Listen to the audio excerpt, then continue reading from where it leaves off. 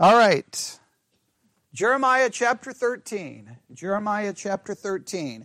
For anyone who missed the last hour, either here or for anyone who missed the last hour or just tuning in now but they didn't hear the last hour, I would please beg you, implore you, challenge you to go back and listen to the last episode. I will make sure last sermon, I will upload it to Church One and Sermons 2.0 as soon as I get home. It's already on all the other podcasting apps. It goes out about 3 minutes after we're done. But it's one of those situations where the more time we spend in Jeremiah 13, the more we see, the more we discuss, and we just got to some absolutely critical points in Jeremiah 13 that I really, really, really want everyone to go back and listen to. I rarely say that, but please, please, please go back and listen to it. That would be Jeremiah chapter, let me find it, part 33, I believe. Yes, Jeremiah part 33 is the one I need everyone to go back and listen to so that everyone will be caught up and understand those concepts because they're so very important, all right? And I don't have time to go back and try to even get into it because if I even try to get into it, then we're never going to finish anything. What we're supposed to be doing right now is starting Jeremiah chapter 14, but that did not happen, all right? When we get to Jeremiah 14, if we can get there tonight, we're going to break Jeremiah 14, 15, 16, and 17 really down like they're 4 separate sermons, and we're just going to basically try to figure out what the main gist of each sermon is, hopefully, which would be great if we could kind of summarize them all. Then that could put us at 18 on Wednesday, which would be a massive jump, but what do you think the chances are of that happening? Okay, good. Someone was a good liar. Bobby's a good liar, and he's like, good, that we can do it. But the reality is probably not, because why? As soon as we do what? Start looking at anything in the chapter, we're going to find ourselves with a million questions and a million difficulties, but we will see. I can't worry about it. I know we're supposed to be done by the end of August with Jeremiah and Lamentations, and that's not happening, okay? But we're going to do our very best.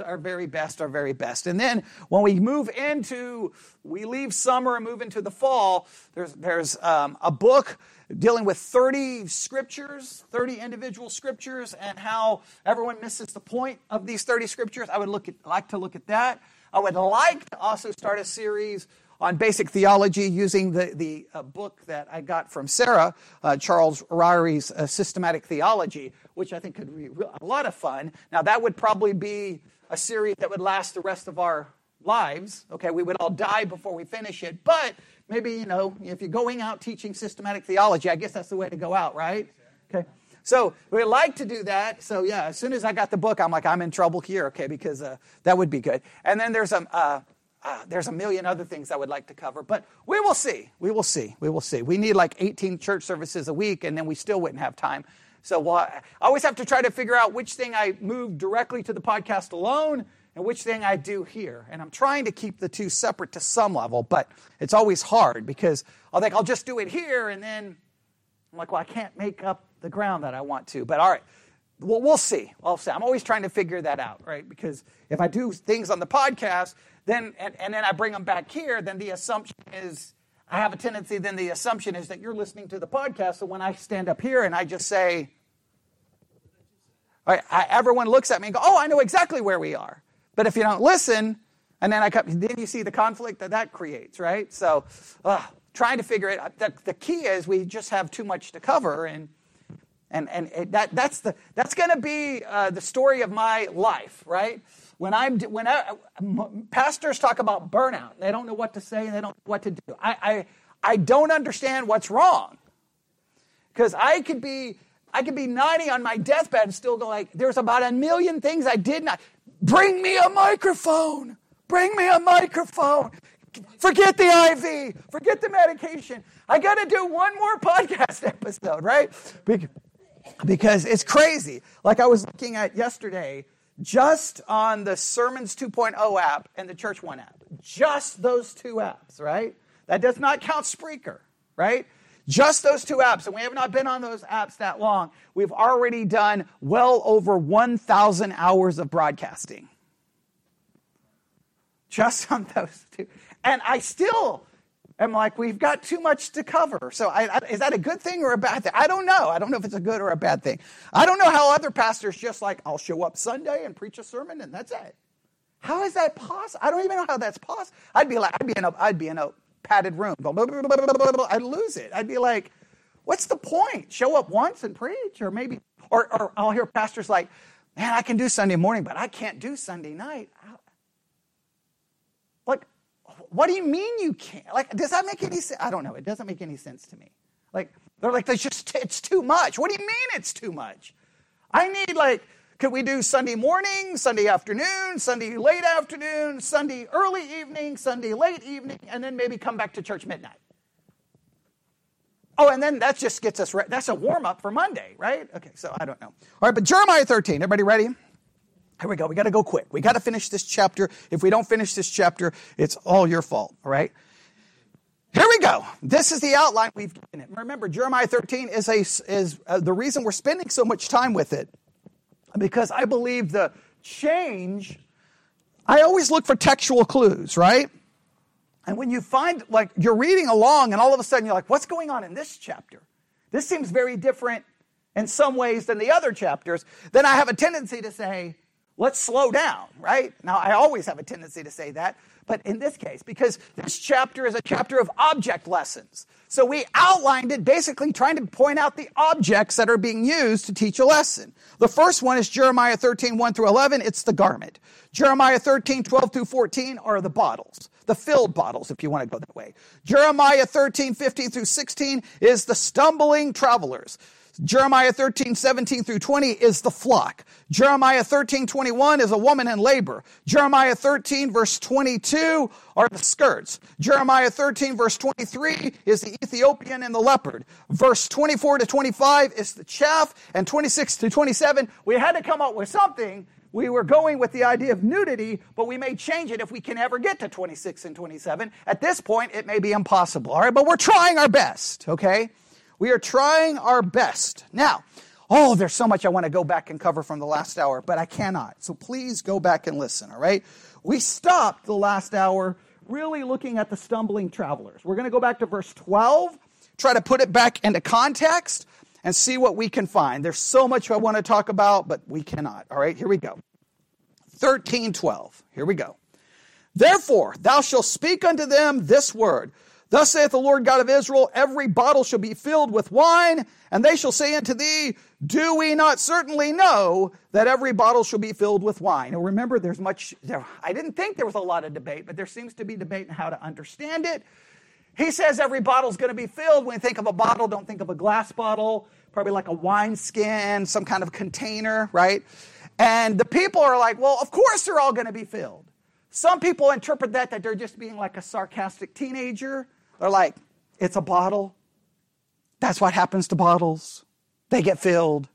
Why are you being so stupid? It's almost like a biblical version of duh, right? But others are like, no. They're not like duh. They're like, well, of course the bottles are going to be filled because that represents God's blessing, God's provision, and we are Israel. He promised us blessing. So of course it was going to be, all right? Now, you can go however you want it, but they are going to be filled, but they may be shocked what they're going to be filled with, right? Because 13:12, then thou shalt say unto them, thus saith the Lord, behold, I will fill all the inhabitants of this land. So that the bottles represent the inhabitants of the land. Everybody get that? All right? And they're going to be filled with drunkenness. Right? And I will dash them one against the another, even the fathers and the sons together, saith the Lord. I will not pity, nor spare, nor have mercy, but destroy them. They're going to be filled with drunkenness. Now, we can debate here exactly what the drunkenness represents. Does the drunkenness just represent judgment? Like, hey, you're going to be punished because of judgment, or because of God's wrath, he's going to pour out his judgment on them. And it's just a descriptive way of saying you're going to be judged and that judgment is going to be carried off to Babylon. Or is he saying, I'm going to judge you by basically causing you to be figuratively so drunk that you cannot see, discern truth. you cannot understand God, and you're going to be stumbling and crashing into one another and fighting one another, and you're going to be all these problems. Now, you can go either way, but we do know this. They're going to be filled with something that's going to bring judgment upon them. Okay? Has everybody got that? All right. And we know and we talked in the last hour, all the problems and questions that raises. Okay? Now, what happens in the next? So those are the bottles, right? Those are the bottles. Okay, those are the bottles. All right, next. What happens then? Verse 15, hear ye and give ear. Be not proud, for the Lord hath spoken. And the last hour, I told everyone to write down the word pride and idolatry and set it to the side. We haven't been able to get back to it, but there's the pride. Hey, don't be proud. Now, I think the fact that he mentions pride here explains to me what they meant about every bottle's going to be filled. They're prideful because they think, we're God's children. Of course everything's going to be filled. And he says, do not be proud. Give glory to the Lord your God before he causes darkness and before your feet stumble upon dark mountains. And while you look for light, he turn it into shadows of death and make it gross darkness. So they're told to do something. Give God glory. And if you don't give God glory, he's going to basically turn out the lights and you're going to be stumbling travelers. Now the problem is, the key is they have to do something. They have to give God glory. We talked about this in the last hour. They can never truly give God glory because of their sin. So this is law. They're going to fall short of it. And well, they're going to be stumbling travelers. And in reality, guess what? Israel's still stumbling travelers because they're still blind. We read all the way in the book of Romans. Blindness has come upon Israel. They're still in darkness, right? Until the time of the Gentiles be fulfilled. All right? Okay, so. But if you will not hear it, my soul shall weep in secret places for your pride, and mine eyes shall weep sore and run down with tears, because the Lord's flock is carried away captive. Now we believe, verse 17, we had a little bit of kind of back and forth, I think, on Wednesday. Jeremiah, I believe, is speaking in 17. He's going to be the one weeping. And he's weeping because God's flock is going to be carried away captive. All right? And the flock, now we have the idea. So we went from the stumbling traveler to the flock, right? The flock is going to be carried away to being captive. In other words, think of a flock of sheep, flock of animals. Someone's going to come along and carry them away to another place. Another pen, another field, right? And they're going to be captive. Say unto the king and to the queen, humble yourselves, sit down, for your principality shall come down, even the crown of your glory. Now let's stop right here. Who is the king and the queen possibly being spoken of in Jeremiah 13:18? Does anybody know? You can use study Bible, you can ask a friend, you can phone, you can email, you can text. Whoever gets it right will win nothing. Would that be the king of Judah? I don't know. Who's the king and the queen? Do we have names here?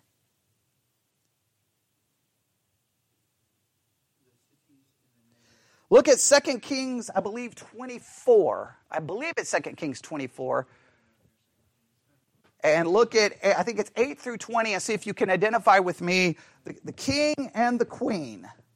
I bet you the king's name starts with a J.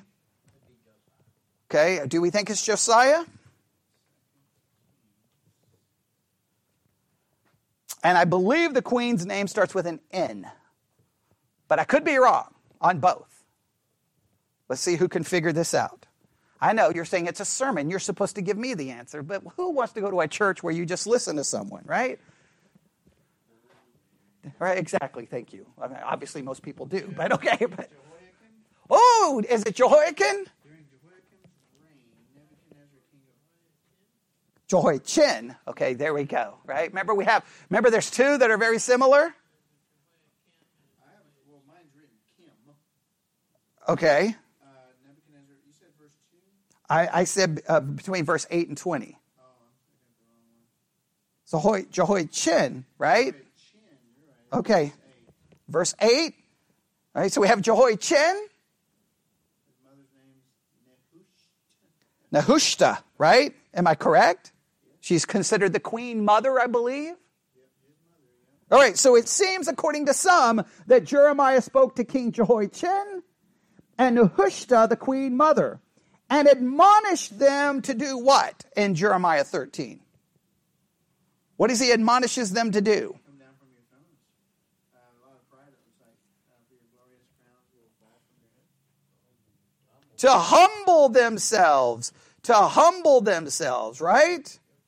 Okay? Say unto the king and to the queen, humble yourselves, sit down, for your principality shall come down, even the crown of your glory. This is much more, again, about humbling yourselves, humbling yourselves, humbling yourselves, humbling yourselves, humbling yourselves, humbling yourselves, all right? And last night I gave everyone an assignment on pride to do. I'm not going to get into that now, but man, I want to. That's why I told you to write down idolatry and pride in the first hour. I want to go to that right now, but we can't. We got to press on. All right, okay. So we got the flock going into captivity, right? And he tells them to basically humble themselves. Look at verse 19. These cities of the soul shall be shut up. None shall be opened them. Judah shall be carried away captive. All of it. It shall be wholly carried away captive. Lift up your eyes and behold them that come from the north. Where is the flock that was given thee? Thy beautiful flock. In other words, people are going to come, and it's almost like he's using it in a figurative way and going to say what? Where's the flock? Where are they? And where are they? Carried away captive. Just like the garment was carried away, right? So the flock is going to be carried away. So far, so good. So there's the flock. So we're doing good? All right. Now, what do we have after the flock? We have a woman in labor, right? What wilt thou say when he shall punish thee? For thou hast taught them to be captains, and as a chief over thee shall not sorrow take thee as a woman in travail. Right? Now, let me just read a little bit here from a commentary just to try to expedite this because we have a specific place we're trying to get to, right? So, remember our outline. So far, so good, right? We got the garment, 13, 1 through 11. We got the bottles, 12 through 14. We got the stumbling traveler, 15 through 16, we have the flock, 17 through 20. Now we have the woman in labor in verse 21, right? And all of those, we know what represents what, yes? Okay, now, we got to figure out the woman in travail. Now, this is according to one commentary. Here we go. The woman in travail is a familiar biblical image of suffering, and it is usually associated with judgment. We can see this in a number of passages. It would be wonderful to take the time to go through all of them. A lot of them are in Jeremiah, right? I could give them all out, that we could try to write it all down, but we won't do that right now. Maybe we'll do that for a today's focus or for a special episode of the Bible study exercise. We'll find a time, but not right now. The message of the verse is, now this is how they summarize the message of the verse. Here we go. The people you sought as allies will come and be your masters, then what will you say? You will be so gripped with pain that you won't be able to say anything. Had they looked to Jehovah as their ally, he wouldn't have failed them, but they trusted Babylon, and Babylon turned out to be their enemy. Now, let's read the verse again and see if we can see that, all right? I'm going to read it from the King James, and then we can maybe read it from some other translations, all right? We're in verse 21, correct? What wilt thou say when he shall punish thee? For thou hast taught them to be captains, and as chief over thee shall not sorrows take thee as a woman in travail. Let's read that from the NIV. Yes. What will you say when the Lord sets over you those you cultivated as your special allies? There you go. Will not pain grip you like that of a woman in labor? Hey, those people you sought, the help you looked for, those other people you looked for, yeah, guess what? They're going to turn on you. And you're going to be like a woman in labor. You're going to be like a woman in pain. And I just remember back then, when women had babies, they did not have They didn't have any drugs, okay? There was nothing. They had to endure the full pain, right? And I have no way of knowing because I wouldn't want to know, but I hear that it's painful, right? Okay, so that's a very vivid image of hey, you turn to this, and this is what happens. This is what happens. This is what you get. All right, does that make sense? There's the woman in travail. Now, what do we have next after the woman in travail? Now we have the skirts in verse 22. And if thou say in thine heart, wherefore come these things upon me? For the greatness of thine iniquity are thy skirts discovered, and thy hills made bare. Now it may seem a little weird to understand. What is he seemingly trying to say here? Let's read it from the NIV. How do they take care of this verse? Yeah. And if you ask yourself, why has this happened to me? It is because of your many sins that your skirts have been torn off and your body mistreated. All right. In other words, you're going to be like, why is this happening to me? What is happening to me? Why are these people who we thought are friends, now why are we suffering? Well, you're going to end up, it's happening because your sins, and what's going to happen to you? Well, basically, he's kind of describing that their skirts or their clothing, which would have at that time gone, way down to, like they couldn't even show their ankle, right? Is basically going to be pulled up well over their face, and you're going to be exposed, and you're going to be mistreated. You're going to be humiliated. You're going to be exposed. You're going to be abused. Not a pretty picture. And why is this happening? Because of their sins. All right. So far, so good. Now, that gets us all the way down to what? The Ethiopian and the leopard. And verse 23 is where the wheels come completely off this entire discussion, and I have no clue what to do with this because this is more troubling than anything I can even comprehend at this point. All right? Everybody ready? All right. I know we're almost close. Even if we don't finish the rest, all I care about is this verse. All right? And it's not quite 12 yet, I don't think. I'm going too far from the computer and going to lose connection. All right. 15 till. All right. I know we got the chaff and I know we got the nudity thing to figure out at the end, right? But this is where any good Bible student should just have a complete emotional, mental breakdown. All right? We have spent 12 chapters, right? 12 and a half chapters, right? 12, because we were halfway through 13, right? So 13 and a half chapters, however you want to look at it, right? We've spent a good amount of time over and over and over. What have we seen in the book of Jeremiah? It's been repeated over and over and over and over. Their failure, their failure, their failure, their failure. And it seems over and over that they are told, do something, do something, do something. Stop doing this, do this, glorify me, don't do this. You would refuse. Listen to me. And we would say it's been law, right? Over and over and over. And we've already realized in the last hour that there were 4 things that Israel was kind of supposedly created for. They never pulled off and they never did.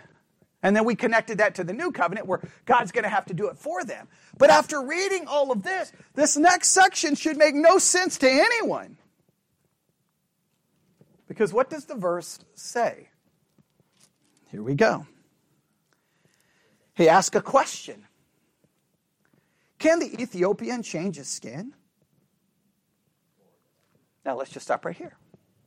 This is a rhetorical question, is it not? And what's the answer? Absolutely not. Now, this is not being said in a negative way. It's not saying anything bad about Ethiopians or people of black skin. It's not saying anything like that. It's not anything in a negative way. Anyone who tries to do that's missing the whole point, right? He's just picking someone with dark skin, which would have been the Ethiopians would have been known for that, right? And simply saying, can they change it? And the answer is no. He could have chosen anyone of any kind, right? No one can change the color of their skin. right? Or can we say, can Israel change themselves? No. Can Judah change themselves? No. Now immediately you're like, well, wait a minute. Then why do you keep telling them to do things? They're like any good person reading their Bible at this point should be like, whoa, this makes no sense.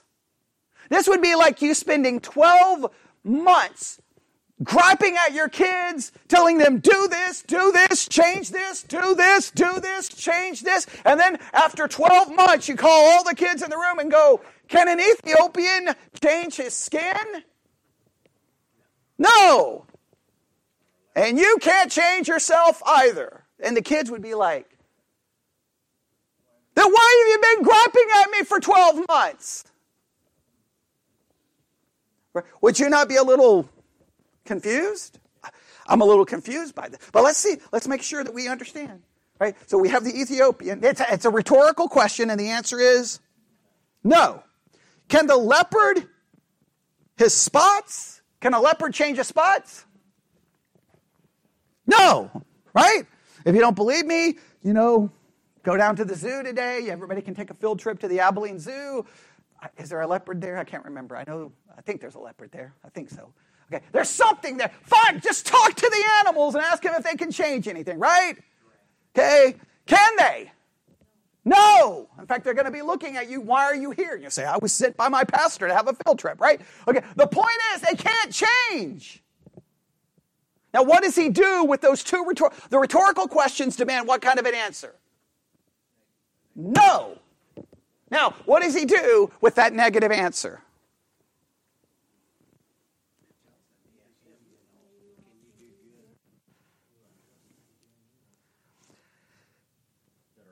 Then may ye also do good that are accustomed to evil. And that seems to be another rhetorical question. And the answer is no. How does the NIV put it? Neither can you do good who is accustomed to do evil. Wow. Wow. What a weird place for this to be told to them. Right? I mean, 13 chapters in. You can't do anything. What, how do we even try to process this in our minds, right? How does this even begin to... I don't even know what you do with this, right? Pastors have tried all kinds of things. Well, this is not about man's inability. It's just saying that basically you're so used to doing bad that now you can't do good. If you wouldn't have gotten so used to doing bad, you could have done good. But if we read the entire history of Israel, obviously, when did they ever have a history of doing good? Because anytime they did good, it only lasted, 5 minutes. Right? Only a couple of minutes. All they ever did, look, there's no way to get around it. The entire story of Israel is failure, failure, failure, failure, failure, failure, failure, failure, failure, failure, failure. So then what some people do is like, okay, you're right. They can't change it. But God can. This is where preachers come in, right? So then they really kind of forget about Israel and they talk about you. And they say, can you change yourself? And everybody in the church says, no. But God can change you. And everybody says, amen. And they point that change as being what kind of change? A practical change that impacts your life, right? And so then the preachers will create an entire sermon that goes something like this.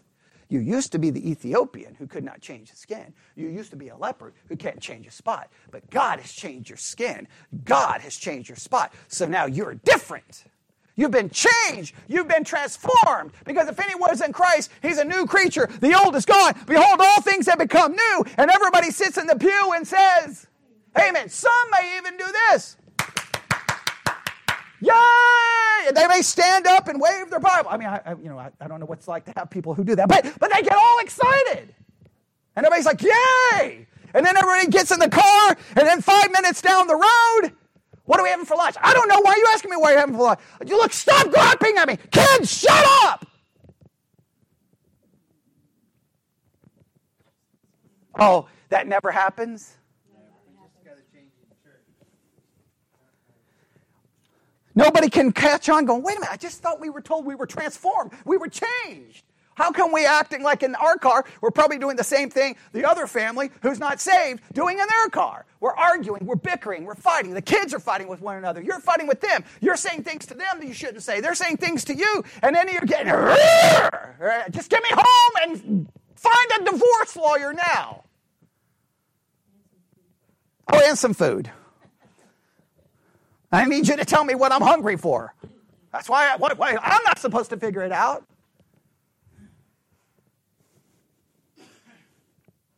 Now, the question is, what's the answer then?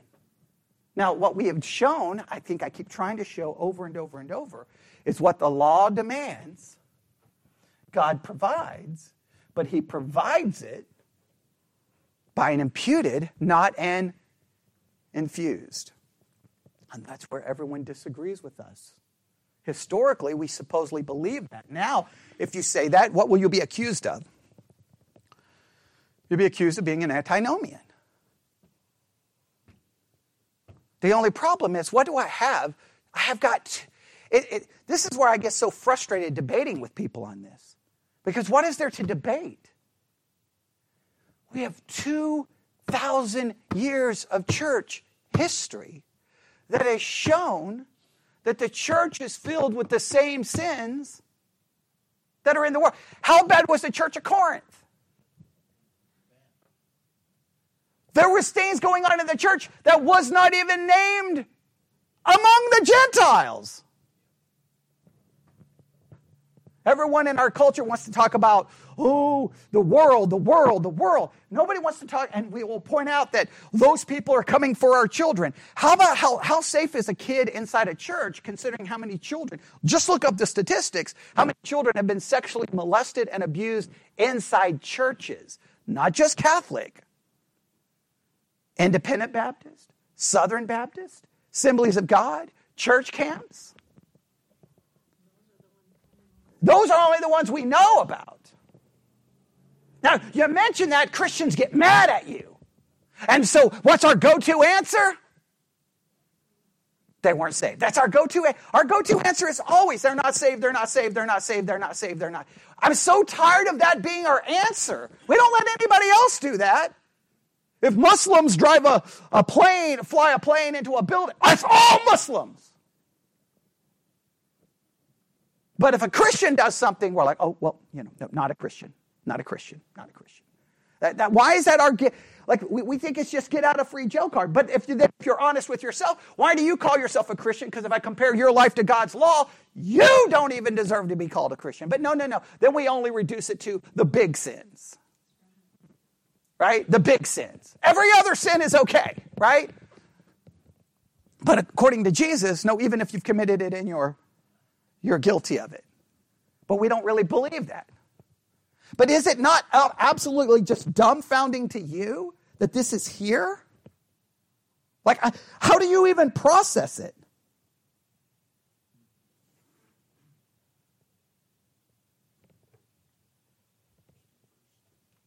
Now, my study Bible, of course, they try to kind of minimize this, right?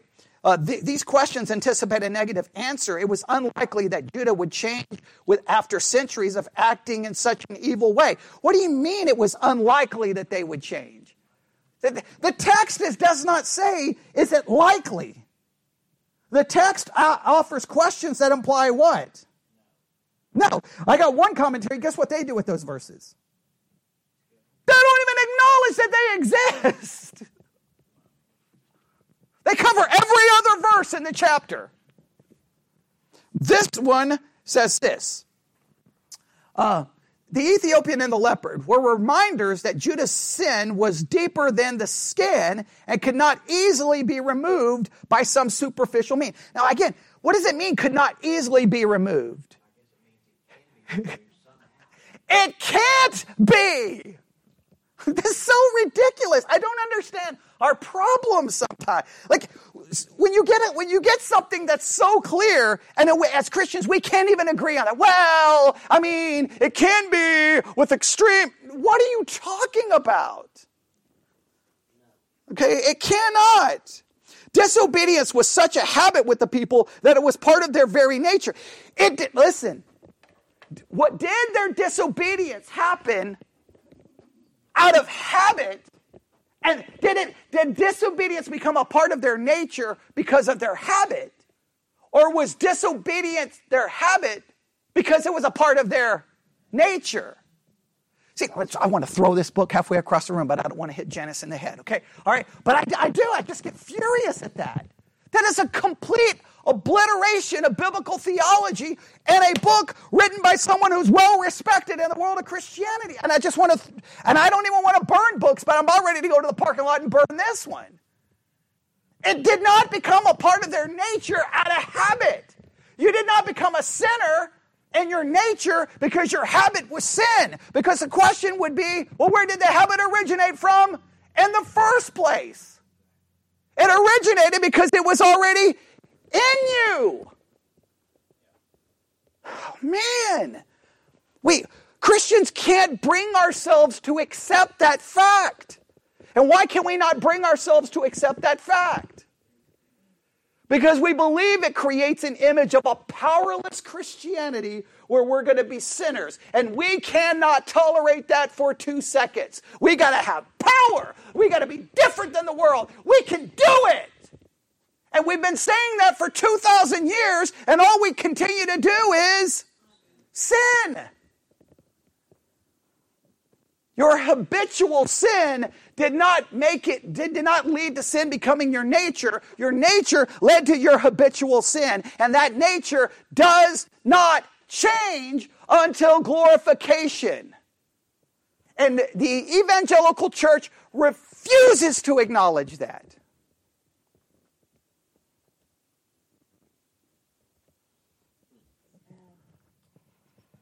Now, I don't say that in a way saying that I'm better, because I wouldn't accept it either.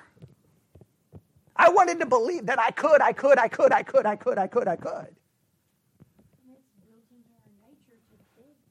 Oh, it's absolutely. That we can do it, but we cannot.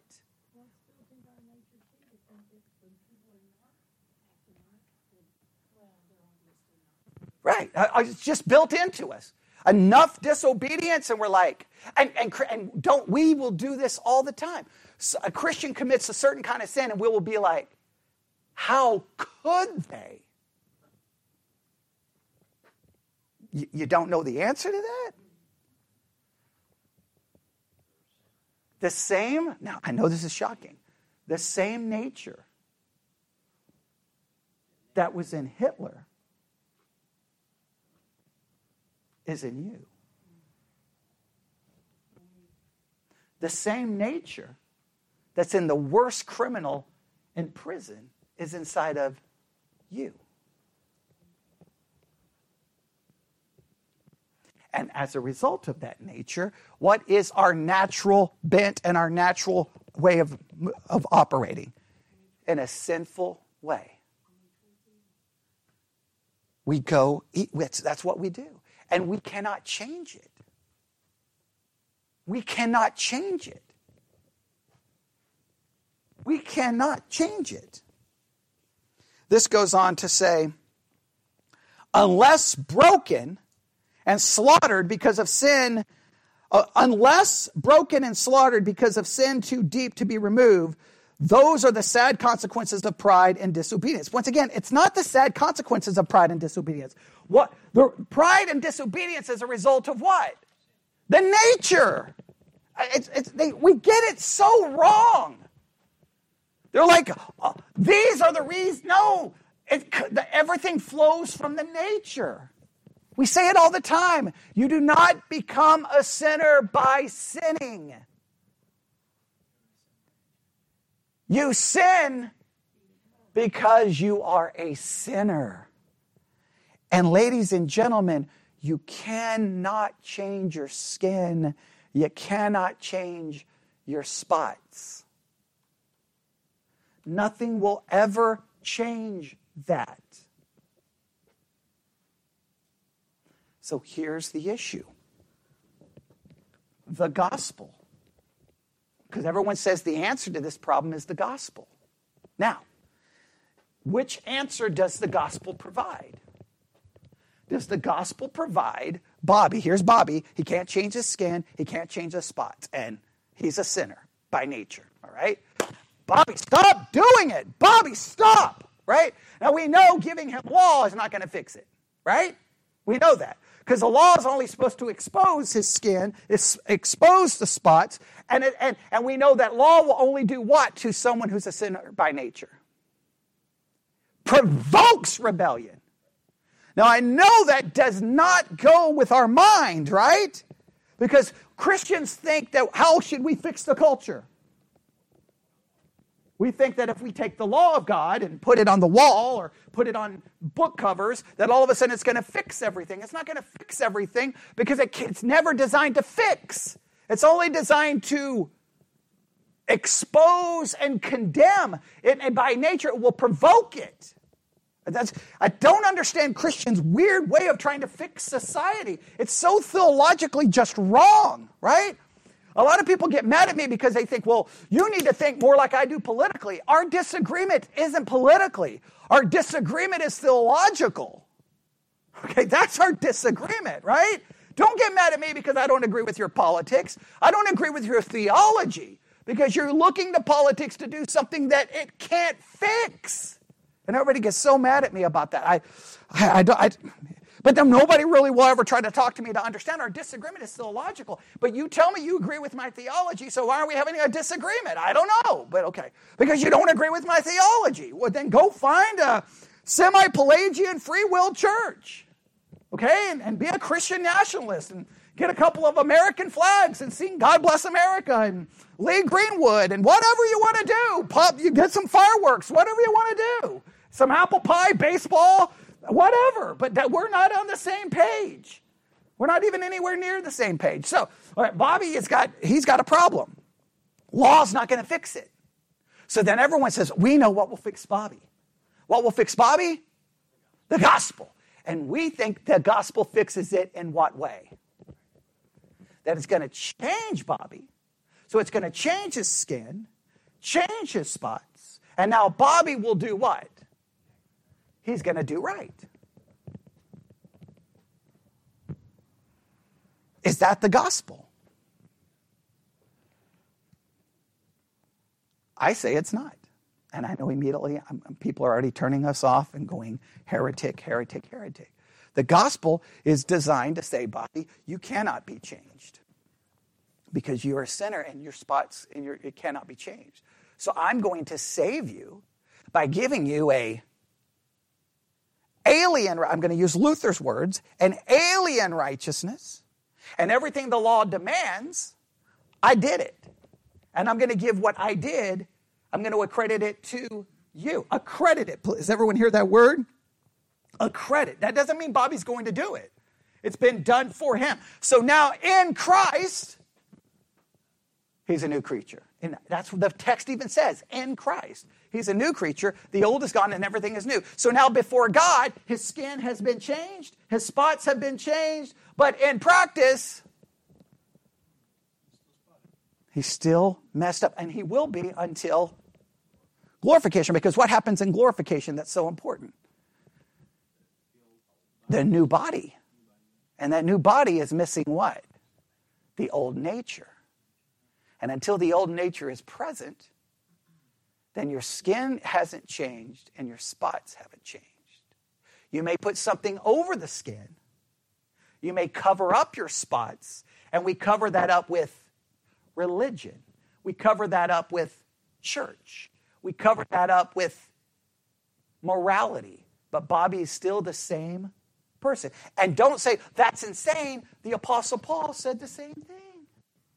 The things I want to do, the things I don't want to do, with my mind, the law of God, flesh, law of sin. Nobody ever quotes that in Romans 7, do they?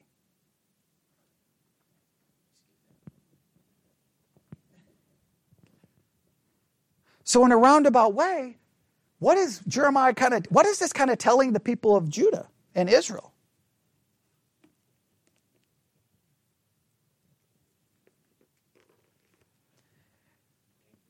You cannot be helped. And look what it says in verse 24. Therefore, I will scatter them as the stubble that passeth away by the winds of the wilderness. This gets us to the chaff, right? This is thy lot, the portion of thy measure for me, saith the Lord, because thou hast forgotten me and trusted in falsehood. They're going to be driven away. And guess what? They're going to continue to be chaff until when? We talked about it in the last hour, until God institutes the new covenant. And then guess what? God will do everything before them, on their behalf of them. He will do everything.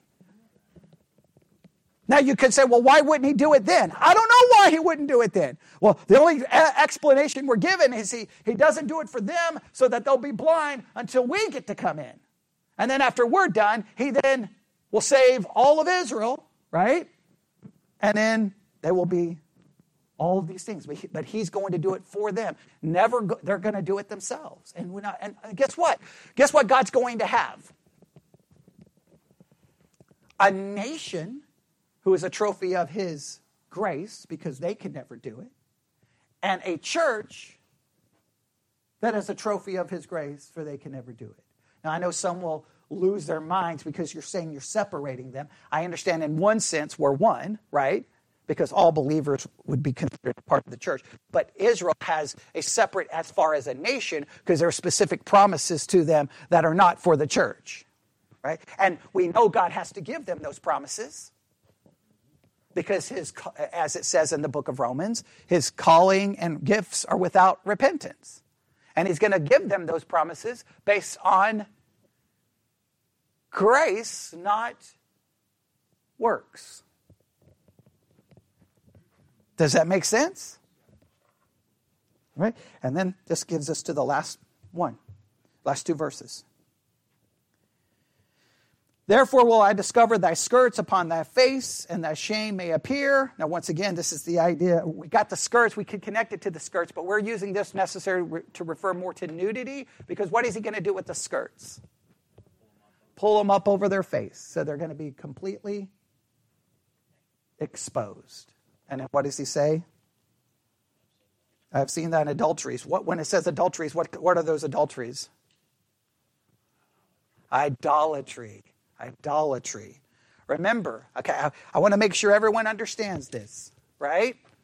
We talk about physical adultery. Yes? Some refer to mental adultery. Some refer to emotional adultery, which is not really outlined in the scriptures, really. I don't think we really see that, but everyone will talk about emotional adultery, right? And then there is spiritual adultery. You may never have committed mental adultery. You may have never had lust for anyone, and congratulations if you pulled that off. That's great, right? You may never have committed physical adultery. You may never committed emotional adultery, but I absolutely guarantee you have committed spiritual adultery.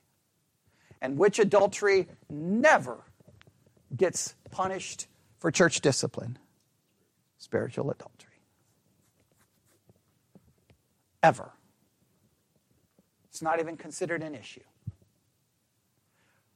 Israel gets in more trouble for which kind of adultery? Spiritual. Why is it called spiritual adultery? Because they are supposed to be faithful to God, but they're cheating on God by going after other gods. And how can we be guilty of spiritual adultery? Anything that we go after other than God. That can be good things. It could be your family. It could be your career. It could be education. Nobody gets in trouble for that. For a pastor, guess what spiritual adultery could be for a pastor? Ministry.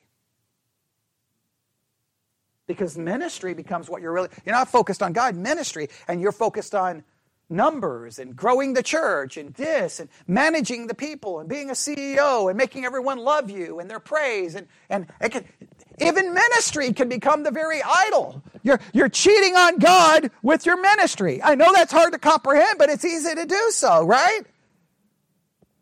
It's easy.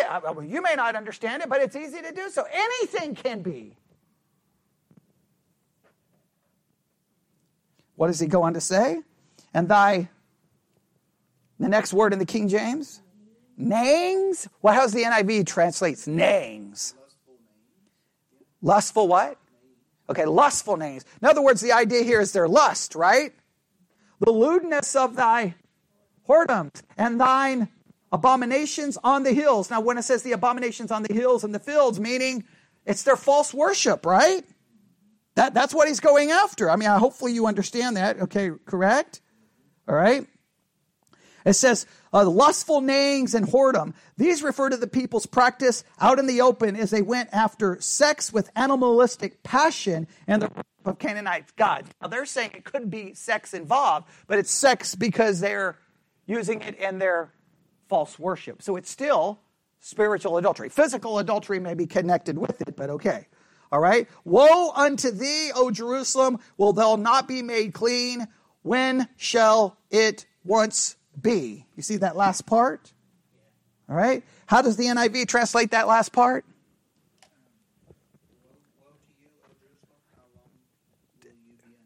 How long will you be unclean? How long will you be unclean? Now we'll end with this. That same question, well, first let's answer it. How long will they be unclean? They will forever be unclean practically.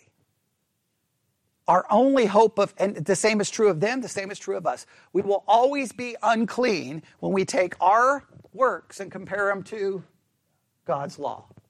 The only way we will ever be clean is because of an imputed righteousness and our sins being forgiven. They cannot change.